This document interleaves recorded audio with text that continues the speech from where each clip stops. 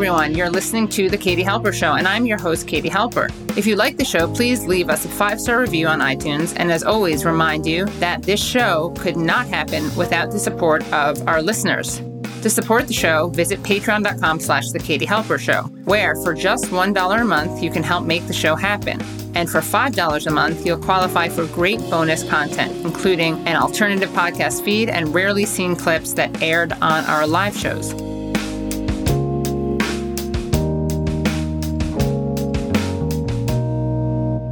Hello and welcome to the Katie Halper Show. So excited to be here with my Thursday night co-pilot, Leslie Lee. Hey, Kate. Thank you so much for having me back. Happy to be here. Yes, and welcome viewers. We're so excited to be talking to Kathy Kelly as well as Danny Sherson. Kathy Kelly is a major peace activist who's no big deal, but she has been nominated for the Nobel Peace Prize thrice. She's a thrice Nobel Peace Prize nominee, which I don't know where you are, Leslie, in your nominations. I mean, that's a hat trick. That's impressive in anything. If you get 3. Yeah. I mean, yeah, 3. Like if you get 3 Webby nominations, 3 Shorty nominations. You put that in your Twitter bio. I mean, thrice-time nominated Webby, and then now 3-time nominated Nobel Peace Prize. That's just like insane. It's a really good thing. So, and we're really excited. It's going to be, of course, we're going to be talking about something very serious, Afghanistan. And of course, there's recent news with the bombing, which we'll get into. But, you know, today is a certain day. I don't know if you guys know what day it is. Leslie, you know what day it is, but I think because I told you, right? Yes, only because you told me. Only because I told you. Okay, so today is National Dog Day. And for that occasion, and because we need some levity in our worlds. You got Taco over there. Nora, can I please have my guest of honor? Thanks. Bodie. Look at Bodie. Say hi, Bodie. Oh, look at Bodie. Oh, come on. Look at Bodie. Bodie's so cute. She's so cute, right? Bode, say hi to everyone. You're a star. Taco. She's being Taco's shy. Taco's on his taco cam. Taco's getting his treats right now. Oh, nice. Bodie, do you have anything to say? Do you hear that? Yes. Oh, Bodie does not sound happy. I've never heard this one. Bodie does. She growls a lot, but that's not a growl. Yeah. Bodie's so funny. Yeah. Anyway, Bodie, this is your day. This is your day. So let me share this discovery that I made. I was just walking around, Katie, today. I was walking Taco, and I sent you this text. So this was fun for National Pet Day. I was just walking the dog. You didn't even know at this point. Didn't even know. And I come across this. Guys, can you believe it? Bodie's Bagels and Bodie's Tacos. If you put those together, Bodie's Tacos. I had no idea Bodie was such an entrepreneur. I didn't know Bodie was a small business owner. Well, that's owner. the thing. Oh, wait. Can you bring her back once more? That may be a photo of Bodie. Hold on. We're going to have to do a side by side. It's very Bodie, right? That's very much Bodie. That's a Bodie. So, look, guys, you owe us. You got to pay Bodie for her image. You did not ask her permission to use that. Did not ask permission. No contract. Taco has contract. Taco has a streaming contract. Does he? With whom? With me. Oh, of course. Yeah, I should give her some rights. But the only thing is Bodie, I think the reason they spelled it differently is because Bodie spells her name with an H and they're trying to get away with it. They think they don't have to pay her royalties if they spell it without the H. So anyway, thank you, Bodie. Thank you for your cooperation. All right. So I'll bring Taco back. Oh, okay. Oh, nice. That's a good shot of Taco. Now he knows because he probably saw Bodie. He felt competitive. Yes. So now he's really hamming it up. Yes, he is. Yeah. He's a big ham. He's a big ham. And we just want to give a shout out to Cynthia Pizza Johnson. Let me just do a screen share of that. We asked for people if they wanted to share their own doggies. And here's one that we got. This is Norbert. Oops. Oh. Cute, right? Cute. Yeah, it's very cute. Happy Dog Day, Norbert. And give Taco some more treats. People are saying, Taco should get some treats, even though he only is supposed to get treats when he gets subs. He's only supposed to get treats when he gets you guys subs on Struggle Session? On Twitch. Well, all right, we're going to give you some more news later on. We're going to give you even more hard-hitting news than that, if you can imagine. But should we just look? We're going to give you a little speech, and we're just going to play a clip of the video of President Biden responding to what just happened in Kabul. Then we're going to bring our speakers in. So let's just play that, and then we will bring in our guests. We will not be deterred by terrorists. We will not let them stop our mission. We will continue the evacuation. I've also ordered my commander to develop operational plans to strike ISIS-K assets, leadership, and facilities. We will respond with force and precision at our time, at the place we choose, in the moment of our choosing. Here's what you need to know. These ISIS terrorists will not win. We will rescue the Americans. We will get our Afghan allies out, and our mission will go on. America will not be intimidated. And I have the utmost confidence in our brave service members who continue to execute this mission with courage and honor to save lives and get Americans, our partners, our Afghan allies out of Afghanistan. Okay, and joining us right now to talk about this, Afghanistan, and so much more are two guests. We're going to bring in Danny Sherson, who is a retired U.S. Army officer, a senior fellow at the Center for International Policy. He served combat tours in Iraq and Afghanistan and later taught history at his alma mater, West Point. His book, Patriotic Descent, America in the Age of Endless War, explores his transition from active duty officer to military dissenter and the meaning and future of patriotism. His latest book is A True History of the United States, Indigenous Genocide, Racialized Slavery, Hypercapitalism, Militarist Imperialism, and Other Overlooked Aspects of American Exceptionalism. So welcome, Danny. Oh, thanks for having me. Glad to be here. Of course. And we are also bringing in Kathy Kelly, who has been an activist for peace and social justice beginning in her youth on Chicago's South Side until the present day, documenting and challenging human rights crises from both direct aggression and sanctions from Bosnia to Iraq to Afghanistan, Yemen, and Palestine's West Bank. So welcome, Kathy. Thank you so much for joining us. Thank you to both of you for joining us. Thank you, Katie. It's a pleasure to be with you, Leslie, also. And Danny. And Danny, right. Danny, you're muted, by the way, just so you know. Don't want to silence you. Last thing I'd want to do. Wanted to actually start off by asking you about each of your journeys with Afghanistan. The first time you went to the country, what you saw there, how your view of the country has changed, how maybe it hasn't changed. But we could start with you, Kathy, because I know it may take a little longer with you since you've been there so many times. Well, thank you. My first trip into Afghanistan was actually as a guest of the Emergency Surgical Center for Victims of War. And I just saw a screenshot of that center today, and they're just doing constant rounds of triage, and they're overwhelmed by the number of injured people that they're trying to rescue. And I had learned of that hospital because of having been in Iraq.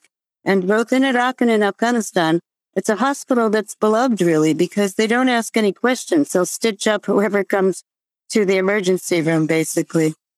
And the reason I was in Pakistan, this is where I had been, and then I went from Pakistan to Afghanistan, was because we were starting to realize that we really didn't understand very much about 21st century warfare, about the usage of drones, and about surveillance drones and weaponized drones. So we had been going to different communities in Pakistan and human rights leaders and other kinds of places, universities and mosques, and just trying to understand what is the impact of drone warfare. And then we had this invitation to go over to Afghanistan. And I just want you to know that we were also very concerned about Guantanamo. And so at one point, a number of us were fasting to try to bring about closure of Guantanamo. And a friend from D.C. called us and said, "Did you know that there are 12 kids in a pup tent on a mountainside in the Bamyan province of Afghanistan fasting with you?" And we said, "Huh?" And they said, "Well, if you'd read your emails, you'd know." And these kids were trying to email us and tell us, "We are so in union with what you're doing. We're doing it too." So that next trip to Afghanistan, I was able to meet those youngsters. And that occasioned probably close to 27 trips to Kabul and sometimes to Bamyan for me as a guest of some of the most brave and passionate and dedicated youngsters, always seeking to find inter-ethnic ways to overcome conflicts and also share resources with the neediest of people. The U.S. had so much to learn from them. And then how many times did you return, and what was the context of your other visits? Well, I probably returned about 27 times, and each time I would meet people who spoke about increasing desperation, women who couldn't feed their children. They'd say, I feel like I'm going insane. I think I'm losing my mind. What's the matter? I have nothing for my children to eat. In refugee camps that were always squalid and desperate, people without access to water were just frantic. What would they do? People were constantly looking for livelihoods, and increasingly the only livelihood for the young men was to go to work for one warlord or another. That isn't what they wanted to do. They didn't want to pick up guns and learn how to kill, but they did want to put food on the table. And then I also saw just amazing cooperation amongst people to share very meager resources. Women making the heavy blankets so desperately needed, and then those blankets being distributed in refugee camps where people's only possibility for warmth was often burning plastic or burning old tires.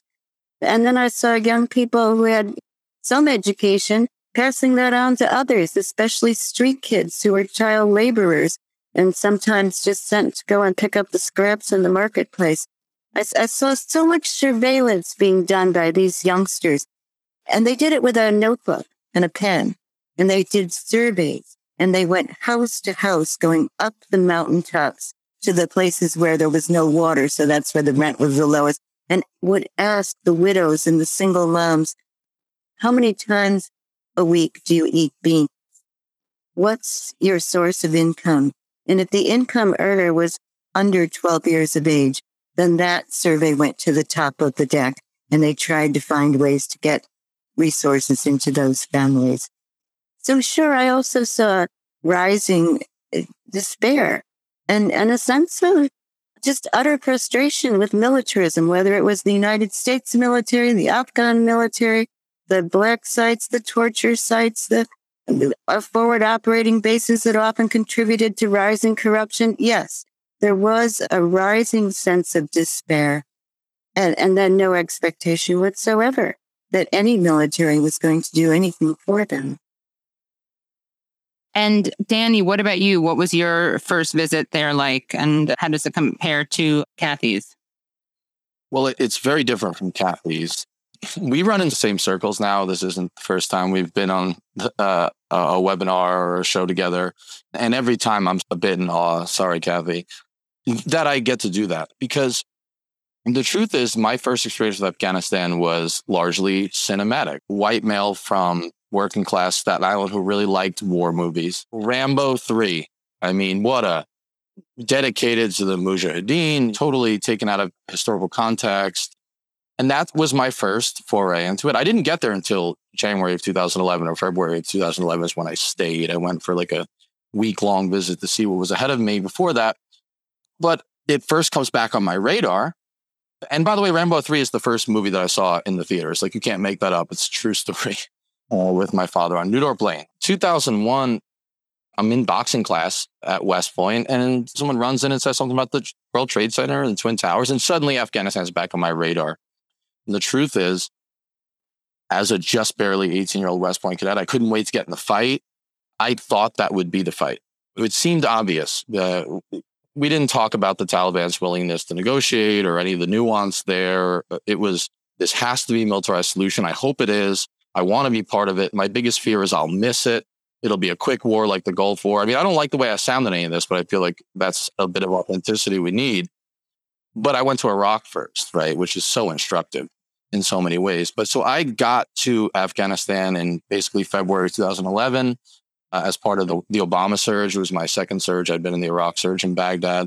I was down in Kandahar province.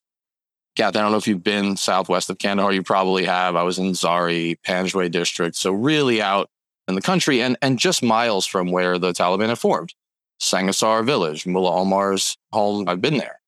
And basically, I was the opposite of what Kathy was doing. I was criminally complicit in a militarized response that was hopeless and largely counterproductive in many ways. And I was in charge of a small subdistrict known as Pashmul. I had about 100 scouts under my command, and we duked it out. We duked it out in the Taliban's home turf. And I joke all the time, we were always playing an away game. And it was like the Yankees going into Fenway Park. It was a tough place to fight. It was a tough place to be.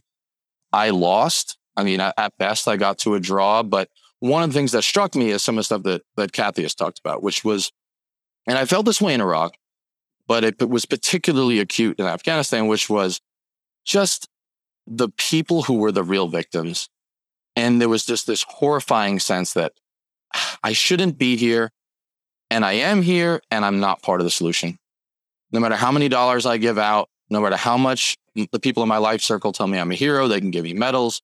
My colonel can tell me that we're making this place better because I'm giving out money or whatever it was. The truth is, I was a human radio with an airstrike on the other end. And that was my experience. And I was like a voyeur of the war on terror, except I was also a participant. And I left, and I really never was able to forget the place. Not just because it was beautiful in a million ways, not just because I had emotional trauma from it, but because I had felt this sense that I was part of the problem rather than the solution. And it took me too long, but eventually I felt like I had to say something about it. And the place has never left me. I don't think it ever will. And as someone who wrote a history book, what parts of history of Afghanistan, of the United States, of foreign policy, of interventionism, do you think are most important to know to understand the current moment in Afghanistan? If I had to point to one thing, it would be that the American experience in Afghanistan, or the American meddling in Afghanistan, does not start on September 12th. It doesn't start in October when the Rangers jumped in and we watched those videos at West Point. We all wished we were one of them, right? That's not where it starts. I mean, the reality is we're involved with the Mujahideen, of course. The CIA decides it's going to give the Soviets their Vietnam. Those lines were literally said in Rambo. Catalyzing this, in many cases backing the most reactionary elements of said Mujahideen, because we chose in some ways, the easy option, which was to work through Pakistan, which was ruled by a dictator who had essentially murdered his predecessor. We knew the Saudis would match our money, so we basically had the state Taliban helping us to fund the Mujahideen. So the American meddling there, I think it puts, one of the things as a historian that I would say is that it puts to lie the notion that the motive of the United States to go into Afghanistan, whether overtly after 9/11 or more covertly and wink, wink, everyone knew we were there before, never had very much to do with human rights. I mean, the Afghan war and its initial motives never was really much about Afghans. Now, that doesn't mean that there wasn't progress in those cities. It doesn't mean we don't owe, I think, reparations to the people of Afghanistan. It doesn't mean we don't have obligations to those who work with us and even those who didn't, right? Because they're all human beings in a country that we helped to tear apart.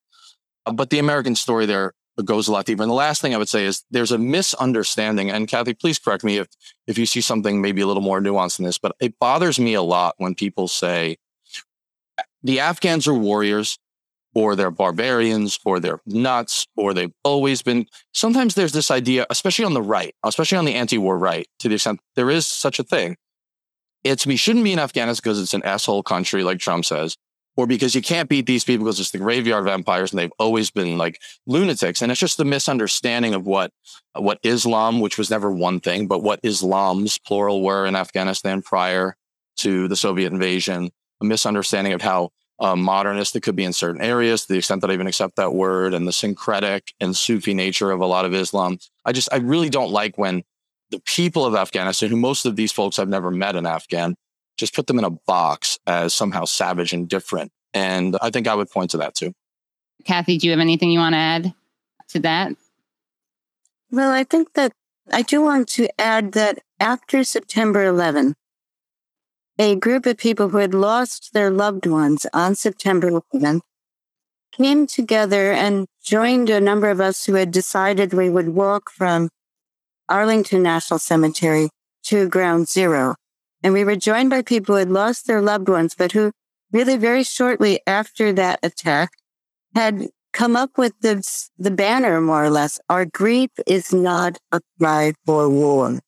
And they then went over to Afghanistan, and their group cohered when they met with EMT workers in Kabul.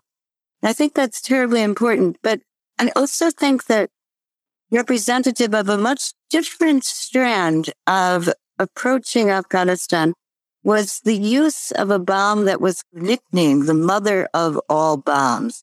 And Danny, I'm glad your head is nodding because I'm sorry, I don't remember the date or the exact name of that bomb. But right. They call it the Moab. Yeah, the Moab. We love that. We love the acronyms. Yeah. And it was used to bomb what looked like a kind of remote area. Why would they use this bomb going after sheep that are grazing? But it turns out that underground was a very sophisticated network that the U.S. had constructed for underground training and development of the Mujahideen fighters. And so they wanted to wipe that all out. But that's what it's been again and again. The United States saturates an area with its military weaponry, with the strewn ordnance, with the complex infrastructure to train people how to kill. And then it boomerangs. It comes back. And so, no, our grief today also ought not be a cry for more war. We have family friends, Phyllis Rodriguez, Orlando Rodriguez, and they lost their son, Greg Rodriguez, in the second tower. And they were one of the early people to say our grief is not a cry for war. And they wrote an op-ed, like right after it happened, saying, do not invade, do not kill people in the name of our son. And I know I'm being very naive, but it's just galling. The New York Times didn't publish it. It makes sense, but it's also shocking. So yeah, there were people like that, and their voices were totally erased because our media presents the spectrum for political views for the corporate media ranges from what, like on the most radical leftist end of it is that Iraq was the bad war and Afghanistan was the good war, or the first Gulf War was the good war and the second Gulf War was the bad war, although they were one war because they never really, but that's another story. I wanted to know your guys' thoughts on the media's representation of what is happening, and if anything stands out, and how you think it's being framed. Because it struck me that the very framing is pretty striking. The way it's being discussed as a debacle. I'm not sugarcoating the various problems, but it is being presented that way, as if it's like this uniformly disastrous thing. So, just wanted to know your guys' thoughts on that. Sure. Kitty, one thing I noticed is that I think it's easily provable that in the last 2 weeks, there has been far more coverage of Afghanistan than in the last 20 years. And that's a problem. People were almost coached not to care about Afghanistan because there wasn't a hint of interest, and not in the mainstream media, not really in the cable sorts of news shows. You had to look pretty hard to find consistent analysis of what was going on in Afghanistan. And certainly the dramas that have gone on in the last 2 weeks are riveting. But I don't think people, even in this heightened coverage, understand that Afghanistan is a country that's beset by drought in 24 of 33 provinces, that people in Afghanistan have to endure severe acute malnourishment. 41% of their children are stunted. 1 out of every 3 girls has severe anemia. It's still amongst the countries in the world with the highest rate of infant mortality. I mean, there's so many ways in which our hearts ought to go out to people in Afghanistan, and we could well understand that there would be high levels of frustration and maybe even rage. And the other thing that I think isn't covered is a clear sense of the consequences of the weaponry that we've been using against people in Afghanistan. I mean, the latest version of the Hellfire missile is grotesque. That missile, which is fired by drones, by Apache helicopters, but also by Predator drones, is now outfitted so that when it lands, 100 pounds of molten lead fall on your car or on your home. And then imagine a lawnmower, these blades or a switchblade, they snap out and begin to rotate so that the victim can be chopped to pieces. This is terrifying to people, utterly terrifying. So when we talk about the war on terror, we have to factor in how terrifying Guantanamo was, how terrifying the black sites of torture at Bagram were, how terrifying every single bomb that's hit a village or a roadway has been, and how terrifying it is for people to suffer bereavement and displacement and not to be able to control their governance and not to have any idea how they can be protected. That's terrifying. I couldn't agree more with Kathy on that. Katie, one of the things you mentioned is like the left-right spectrum and how circumscribed it really is in American mainstream media. I mean, you'll never hear the phrase state terror, whether it's describing the actions of Israel or the United States, right? Terrorism is one thing. It is a brown person, it is a Muslim person, and it is a suicide bomber, and that's all it is. And if it's like a Palestinian or an Afghan, like more's the better. There's like just a total misunderstanding of that. But I'm going to speak to a different element of this question about how the media is covering it. One of the problems, as Kathy mentioned, and I think the banner came up, like 5 minutes of coverage on Afghanistan in the major networks over the last year, or it's been minimal. Purposefully, I mean, these wars are waged as an abstraction with as much distance between them, because the empire learned. The empire learned that less body bags means it's easier to maintain this low threshold of war. Now, it doesn't feel like a low threshold under those hellfires, but it does for a lot of Americans because it's hidden from you. It's classified in many cases. But most of the commentators about what's happening now started the clock a week ago or 10 days ago. And if you start the clock then, it is all Biden's fault. The problem is that we didn't stay long enough. The problem is that we weren't prepared enough. But if you start the clock earlier, it's a whole different story. What strikes me about the media coverage is who gets to cover it. Who gets to cover it? General Petraeus got like 4,000 words in the New Yorker the other day. General Petraeus, loser of 2 wars, convicted criminal, liar, right? Snake oil salesman extraordinaire. Max Boot still has a column at the Washington Post. So does David Ignatius. Been wrong about everything ever since 9/11. And they're still telling us that the problem is not enough soldiers, not enough surging, more residual forces, and all these terms they come up with. And I think I have a real problem with that notion because they get to decide where they start the clock. They are not able to describe what the meaningful long-term positives that an American militarized response can provide. And yet the dissenting voices are still largely left out of the media. Now, what's interesting about that is twofold. Let's take Petraeus. Petraeus is utterly out of step with the veterans of the Afghan war. We shouldn't necessarily follow what the veterans say just because they're veterans. I reject that kind of self-righteousness, which is the cardinal sin of the soldier. And my peers don't always love it when I say that. But if 73% of them last year were for full withdrawal, Petraeus is out of step. Max Boot and David Ignatius and whoever else, they're out of step with the civilian population of the United States, which has long been against this war. But what they've done is they use the human rights, they use the women's rights, they use the tragedy at the airport as like, it's a canard. It's an opportunistic way to say that we need more military force, we should have stayed longer, which misunderstands, I think, the fact that the United States, in many ways, our military response, depending on when you start the clock, actually if you start the clock anywhere but a week ago, has been a party to the conflict, a catalyst and an accelerant. And part of the problem is that the American people are more enamored with the guy with all the medals, like David Petraeus, than they are with the expert in even the basement of Foggy Bottom or at the NGO or sitting in jail like Kathy or something because they're actually trying to do something. The American people are more enamored with that broad-shouldered, bemedaled general. And look where it's led us, right? 20 years and it ended here and it hasn't even ended. So that's my major problem with the media coverage is it's still militarized. It's rehashing the same sort of like debunked notions that more troops or just stay a little longer, light at the end of the tunnel, and it's still being accepted. And if the mainstream media chooses to post those people, to give them the slot on CNN, that's all the American people are going to hear in this rare moment where we're getting a lot of Afghan coverage. The problem is I'm glad they're covering Afghanistan, but the people they're having cover it are giving us all the wrong notions. And I think that's truly a tragedy.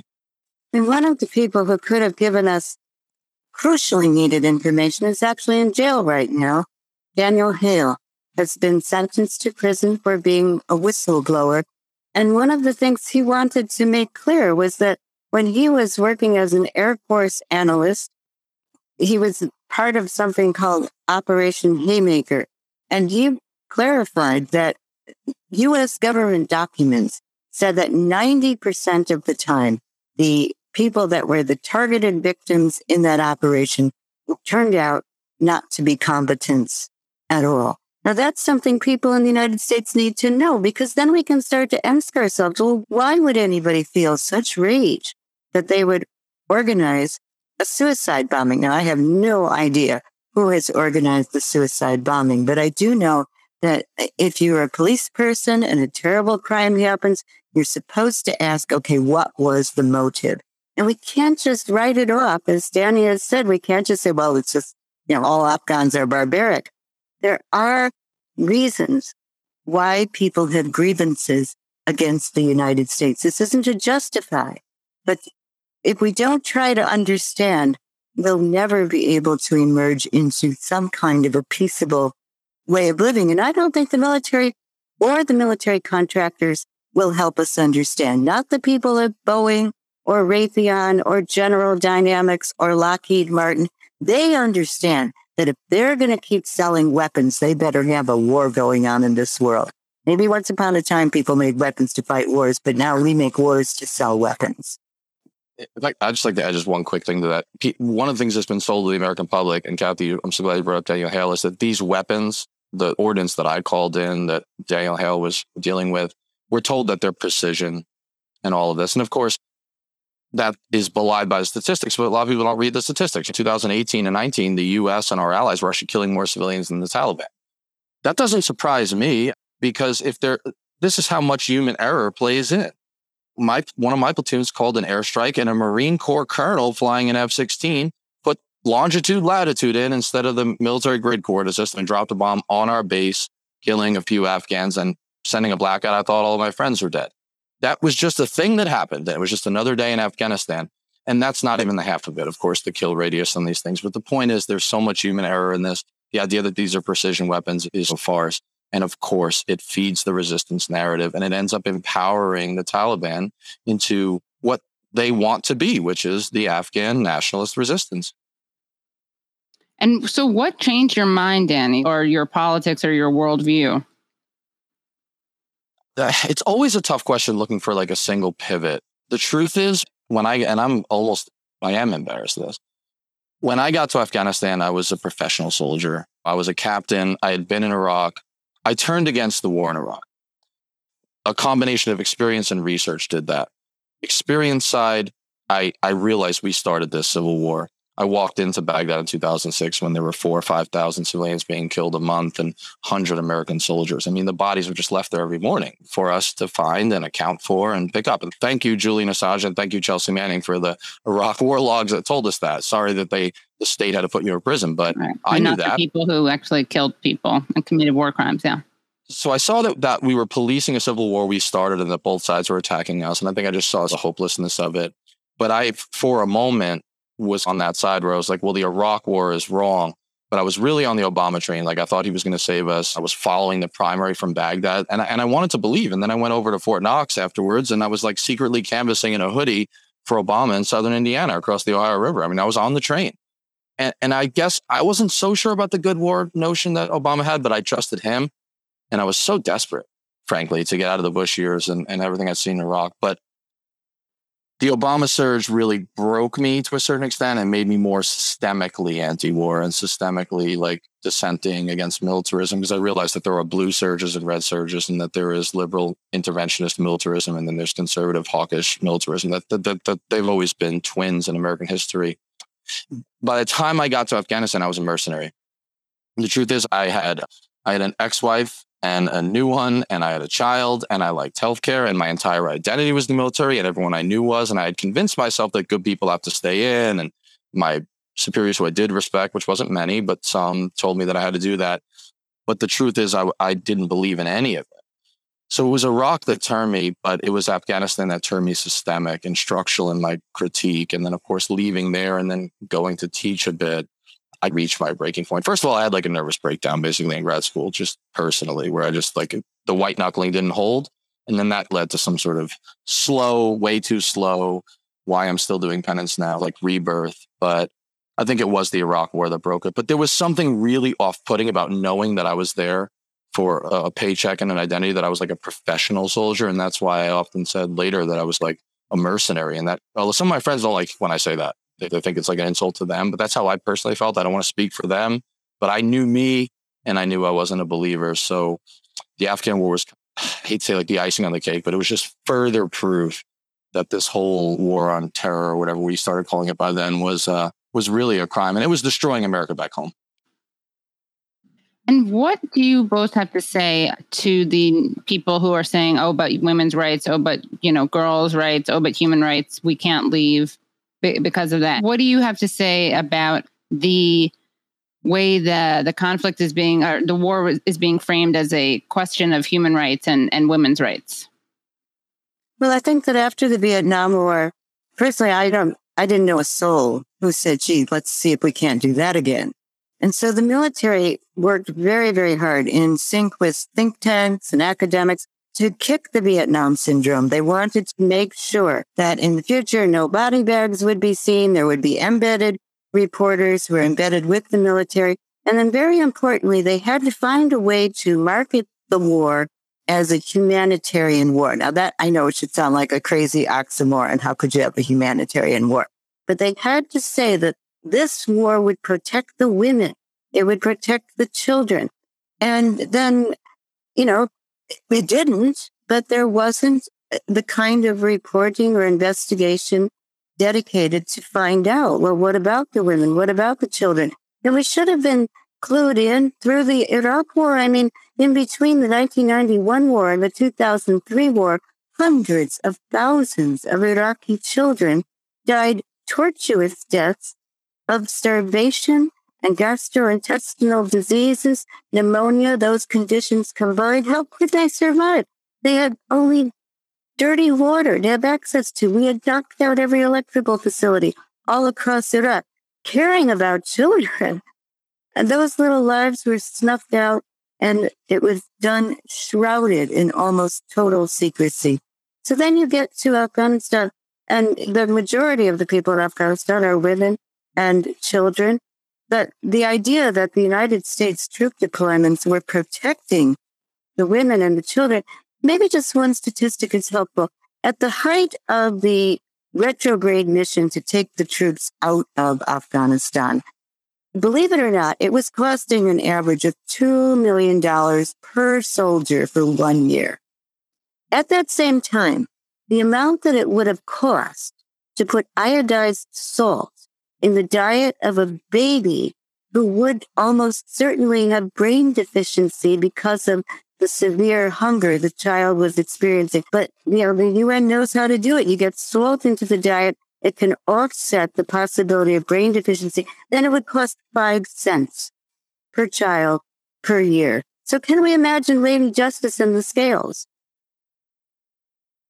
Which one are you going to pick? But the choice is never made for the U.S. democracy. Democracy is based on education, but we're undereducated and misinformed. I always felt that I was part of the problem. Like I said, I mean, we would shine up my mission, which was the on the ground, like spear point military mission, right? We would shine it up with a human rights veneer, just a little gloss on there. And we would speak really intelligently about it. There was a PowerPoint slide I got to fill out every day, saying all the wonderful things I did. And that was awkward because they were attacking my base every day. So, I mean, I could barely even get to the people, but we would pretend. And it was great. And everybody just rubbed each other's back and said that this is what we're doing. But even if you look back historically, it's clear that's not why we went. Again, like I said, we backed some of the most reactionary elements of the Mujahideen, who became warlords, some of whom coalesced into something similar to the Taliban or became younger Taliban sort of fighters. Even down in Kandahar, I think that the anecdotal can be instructive. The people we worked with, the power brokers in Kandahar who were, quote, on our side, which is complicated. It never was that linear. And I don't blame them for also working with the Taliban, whether it was the contractors or the sort of local tribal chiefs that we worked with. First of all, they were all talking to the Taliban, which I would have too, because we were leaving. I don't blame them for a second. Second of all, the way they treated their wives, the way they treated the young boys in their villages, there was often only like barely a little light between them and what the Taliban supposedly was. So many of the people that we were allied with were not living particularly different. I mean, they still cloistered their wives. There was a pretty big bachi baz, which is like a child rape culture that was really big down in Kandahar. We were basically told not to do anything about that don't alienate the villagers. So clearly that wasn't about human rights. If we're not stopping child rape, like what are we doing? And we can't say that it's that, right? I mean, we could have that strategic argument, but clearly that wasn't the motivator. They were growing the same opium and poppy. The local police chief who went everywhere with my colonel. One time I was walking through a field and I said, we better report this poppy field. There's a lot of future heroin that's going to go to Paris and who knows where else, maybe back to my neighborhood. And then the elder next to me, he laughed. He said, you can't burn this field. This is Shafi Khan's field. Well, Shafi Khan was my colonel's number one guy. So in other words, the point is that this wasn't true everywhere. And obviously in some of the urban centers, there was certainly more progress and all that. But the idea that that's what motivated us, I find that to be really disingenuous, especially when it comes from the pro-war crowd. Especially it comes from the people who were wrong about this from the start, who were wrong about Iraq, who were wrong about Libya, who were wrong about Syria, and they still get to weigh in and say, look, it was always about human rights. That was never true. That was never true down where we were fighting. And by the way, where I was in Kandahar, there were basically 3 areas that we were told were the key decisive areas if we're going to win this war during the surge. So I was there at the height of the troop counts. Helmand province and Kandahar province in the south, and then the northeast, like Kunar and Nuristan. If we could beat the Taliban there, we could win. And the truth is, I got fought to a standstill.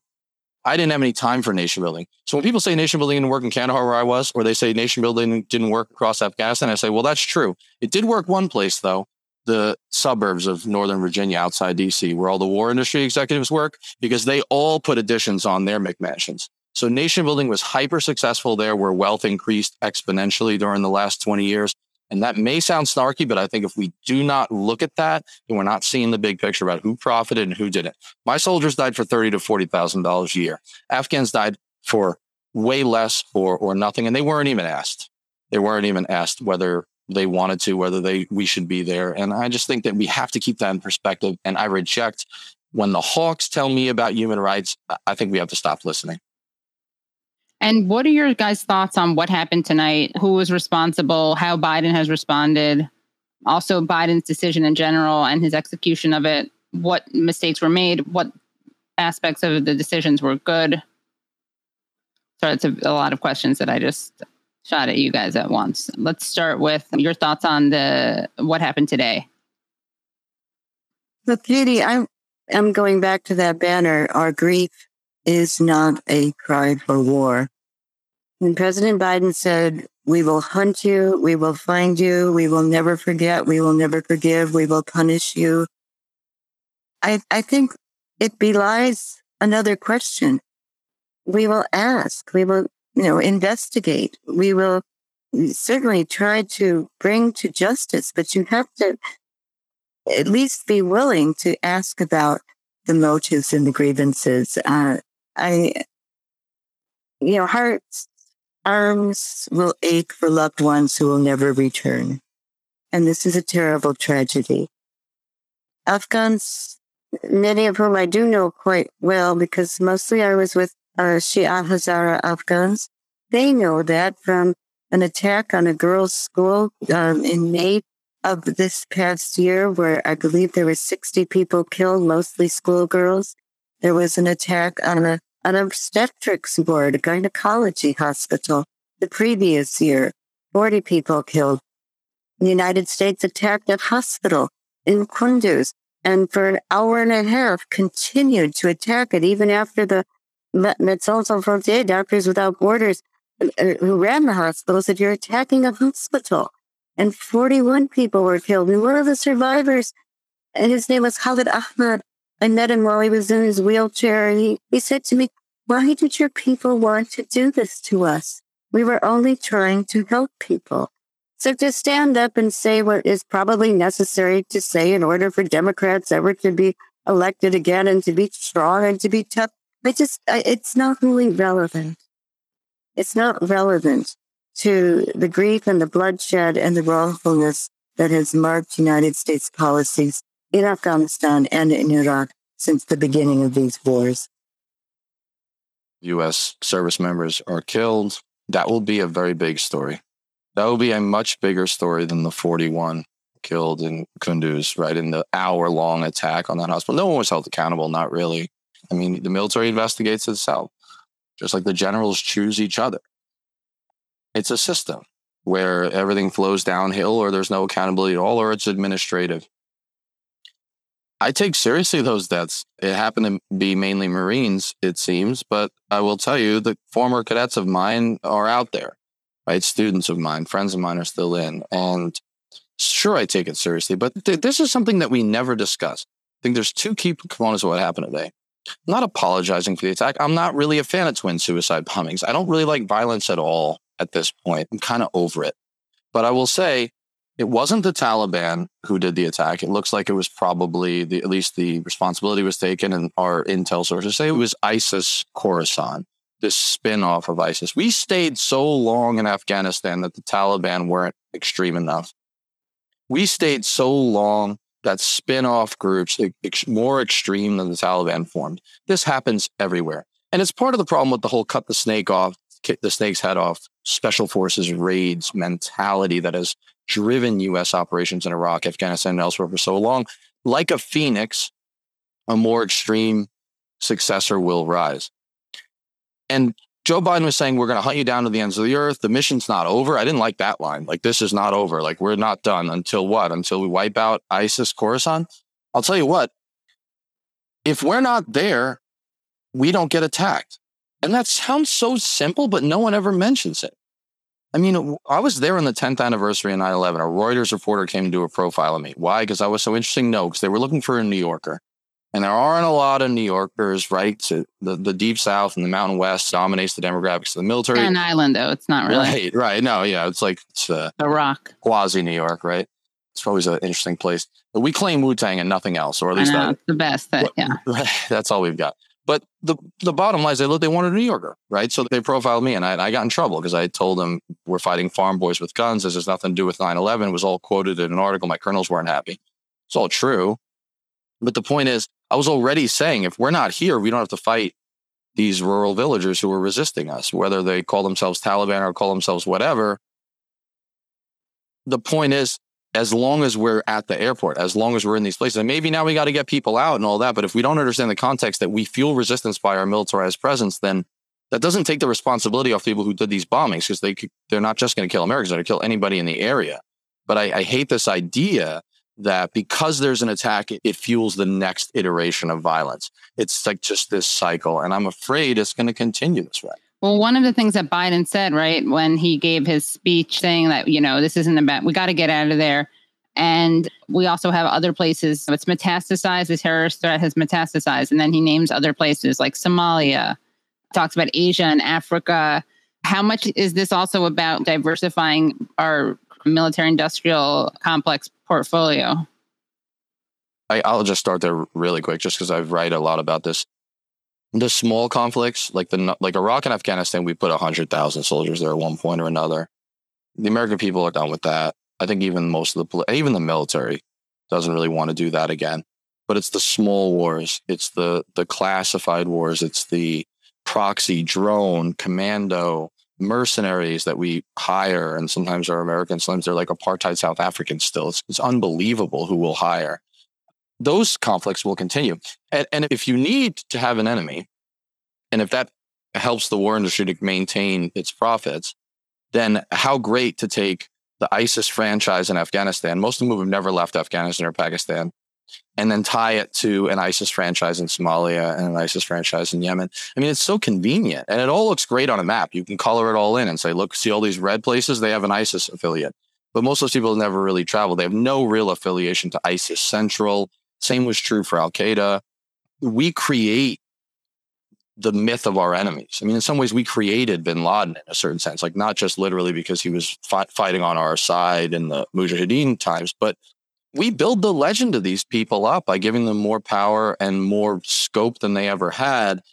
And those wars, like in Somalia, Niger, West Africa, they continue at a low boil for us because we keep minimal soldiers on the ground. We don't talk about it in the media, and we classify whatever there is to know. So you only hear about American operations in Africa when 4 Green Berets die in Niger. And even Lindsey Graham, who says he's the Hawk's hawk and he's a foreign policy expert, admits, I didn't even know we had troops in Niger. What are they doing there? And then he goes back on it. We're like, Lindsey, we know you didn't know. Your first instinct was true. It's pretty obscene that we only find out that America's killing people in a place when a few Americans die. That scares me. And so I think it's what worries me is that Biden's going to take what happened here in Afghanistan and tie it to a worldwide ISIS network that in many ways is completely fabricated and it's a mirage. We should also, I think, remember that in June of this year, the United States Air Force asked for $10 billion, and they'll get it. Maybe it won't come till next year, but that's what the price is for them to wage what they call over-the-horizon attacks. They want to be able to stage United States aircraft and weaponized drones in Kuwait and the United Arab Emirates and Qatar and in an aircraft carrier in the middle of the ocean. Now, you know, the ISKP, Islamic State in the Khorasan province, they don't have $10 billion, but quite a lot of weaponry will be aimed at them and surveillance will be aimed at them. But where has it gotten us so far? And then meanwhile, the money that was supposed to go to special commando forces and isn't going to go. Don't think the military is going to say, well, could we put that toward dealing with the climate catastrophe or might that help us deal with pandemics? They'll just yank it right back and keep the same failed, futile, cruel, and wrong-headed systems going. Quickly, going back to the women's questions, from what I understand, to the extent that there was any improvement for the lives of women and girls, which is hard to do when there's bombs going off, obviously. But to the extent there was, that was in cities, and it was a minority of the country that reaped any benefit of that. And can you guys comment on that? Well, I think that would be true. I mean, schooling in Afghanistan, it needs a lot of improvement, but it's important for girls to go to school. And girls were studying hard and trying very, very, very hard to get beyond what would have been their experience in the village lives if they lived in the urban areas. And Danny is right. When you go out to the villages, many of the practices which are commonplace in terms of how women are treated and girls are treated, in practice well before the Taliban ever existed. And there wasn't a huge change in that regard. But it is true in the cities, girls were able to get the hang of going to school, and many of them studied very, very hard. And I mean, Kathy really knows this side more than me. You know, as a veteran, sometimes there's this credibility given to you that unless you were there, you fought and you carried a weapon, you don't really know. But the truth is, anyone who's been in a war knows that you see it like through a soda straw at 30,000 feet in many ways.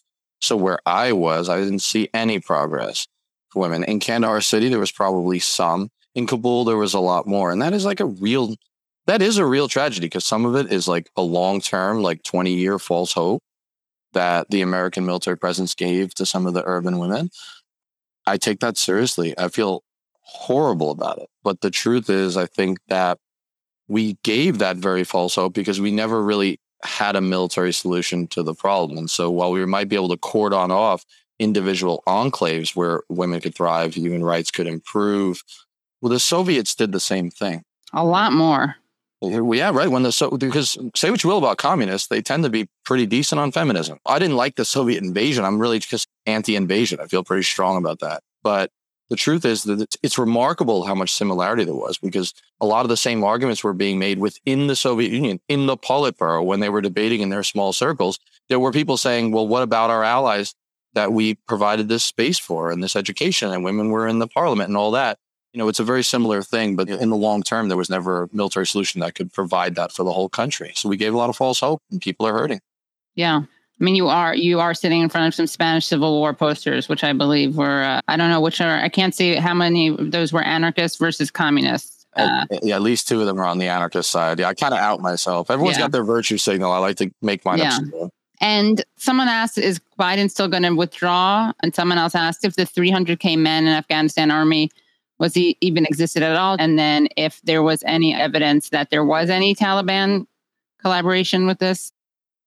I think a quick answer to I'll start backwards. It's early on with the bombing. So, but at least everything I've read so far has said that there's all early indicators are that the Taliban wasn't involved, but it's hard, it's so early. So we'll see. I don't think it would behoove them. I don't think it would be a tactical decision for them. They want to see us go. I think in a lot of ways they want to facilitate our way out so they can get on with the business of creating whatever they want there. Whether Biden will still leave, my guess is he probably still will. I've been a big critic of Joe Biden. Because of that, I've been told I must love Trump. I reject those binaries. But on Afghanistan, he's tended to be more of a skeptic than anyone else. And in the Biden administration, he was. And I think he resisted the generals. He resisted the Afghan study group. As for the 300,000 man army, I mean, yes, there aren't any pictures of them all together. They didn't do like a big parade ground of all of them. But what we do know is that there were enormous numbers of ghost soldiers, people who basically were never on the books or went AWOL, basically deserted, and then their officers would take their money. We know that there was a lot of corruption in the forming and the equipping of the Afghan military. America was complicit in a lot of that, or turned its head. At my level, I was supposed to have like 60 to 80 Afghan army on my base at any one time. And, it was hit or miss. But I don't blame the Afghan army as like they were cowards or anything like that. They fought hard in many cases, but they're not stupid or suicidal. And they saw which way the wind was blowing. And I think that the Taliban takeover turned on morale and psychological factors more than anything else and picked up a momentum and inertia of its own. So I don't blame them. But yes, the Afghan army was, after 20 years of American training and equipping, it certainly wasn't where we said it was, which was largely a mirage again and a fantasy and lies told to the American people by the politicians and the generals. And there'll be no accountability for them.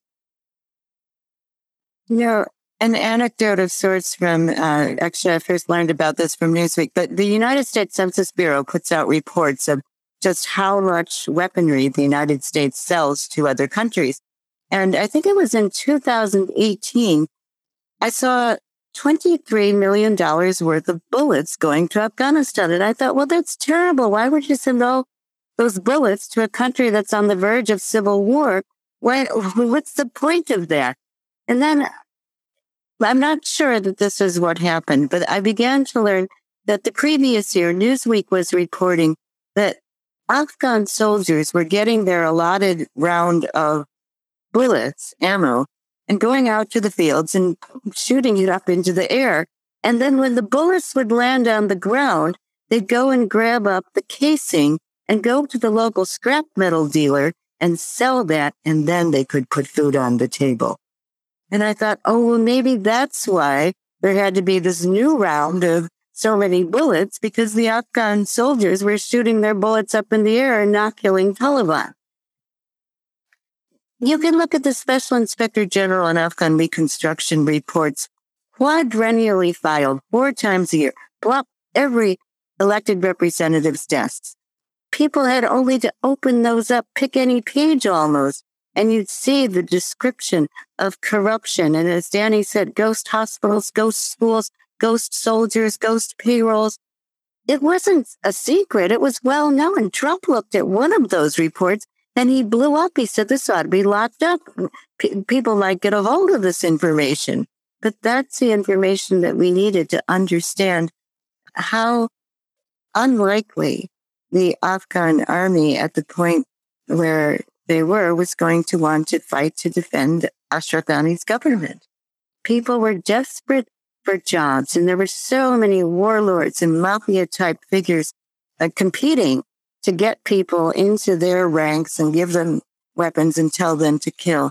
It's been something that was a prescription for the kind of disaster that we're seeing in these past 2 weeks, and certainly today as well. And this other part of the question, which I missed the first time, sorry about that. Thank you, Elliot. The other part of my question was about the possible motive of ISKP for today's attack. I mean, Osama bin Laden may be dead, but everything that he hoped would happen after 9/11 happened. And this does relate. I mean, he laid out. First of all, he declared war on America years before. Second of all, he kept talking afterwards. He said, the plan is to pull America in to the greater Middle East, get it bogged down the way we got the Soviets bogged down, and we will bleed them. And he succeeded beyond all imagination than he ever imagined. When we invaded Iraq, he said, I can't believe my luck. I mean, essentially, I'm paraphrasing. So with ISKP, I think the goal for them largely is they don't want to see the United States leave in some ways. If the United States leaves, they become the very junior partner to a Taliban that doesn't like them. who is actually their enemy. And they can't point to the infidel. They can't point to the foreign occupier. So if I'm ISKP, I want to sow chaos because I love chaos, but I want to sow chaos also tactically and strategically, and hopefully get a Democratic president facing the Democratic dilemma to show toughness, because Republicans just get toughness as soon as they put an R next to their name. They're like way tougher than everybody else, apparently. But if I can pull the United States in to stay a little longer, to continue its bombing, to continue some small level proxy, whatever it is of the Afghan war, then I consider that success. And so I think that's the motive of the chaos and the killing. And I just really hope that for once, and I have to say for once, because we never, ever don't do this, we will avoid that and leave and say, if we're not there, they can't attack us. Obviously, the war on terror, depending on the numbers you look at, 2 million dead, maybe overseas, totally counterproductive. America got nothing out of it. And that's what we're focused on. And I think we have to take a hard look at a society that became so culturally militarized and so obtuse and so distant from its wars that can seem like a video game, both in its actual technology in terms of the drones in Las Vegas and then commuting home to have dinner with their families at night, something grotesque about that, but also in a broader sense of waging a war that the people aren't involved in. It doesn't touch us, but millions are dying. Yeah. Well, thank you guys so much. This was amazing. Any final thoughts that you guys want to share?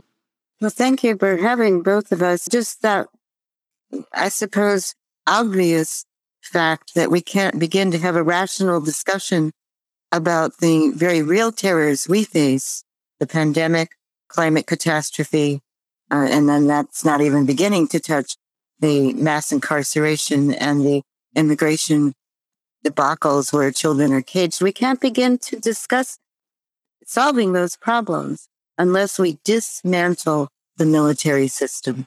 So thank you for this time. Thank you.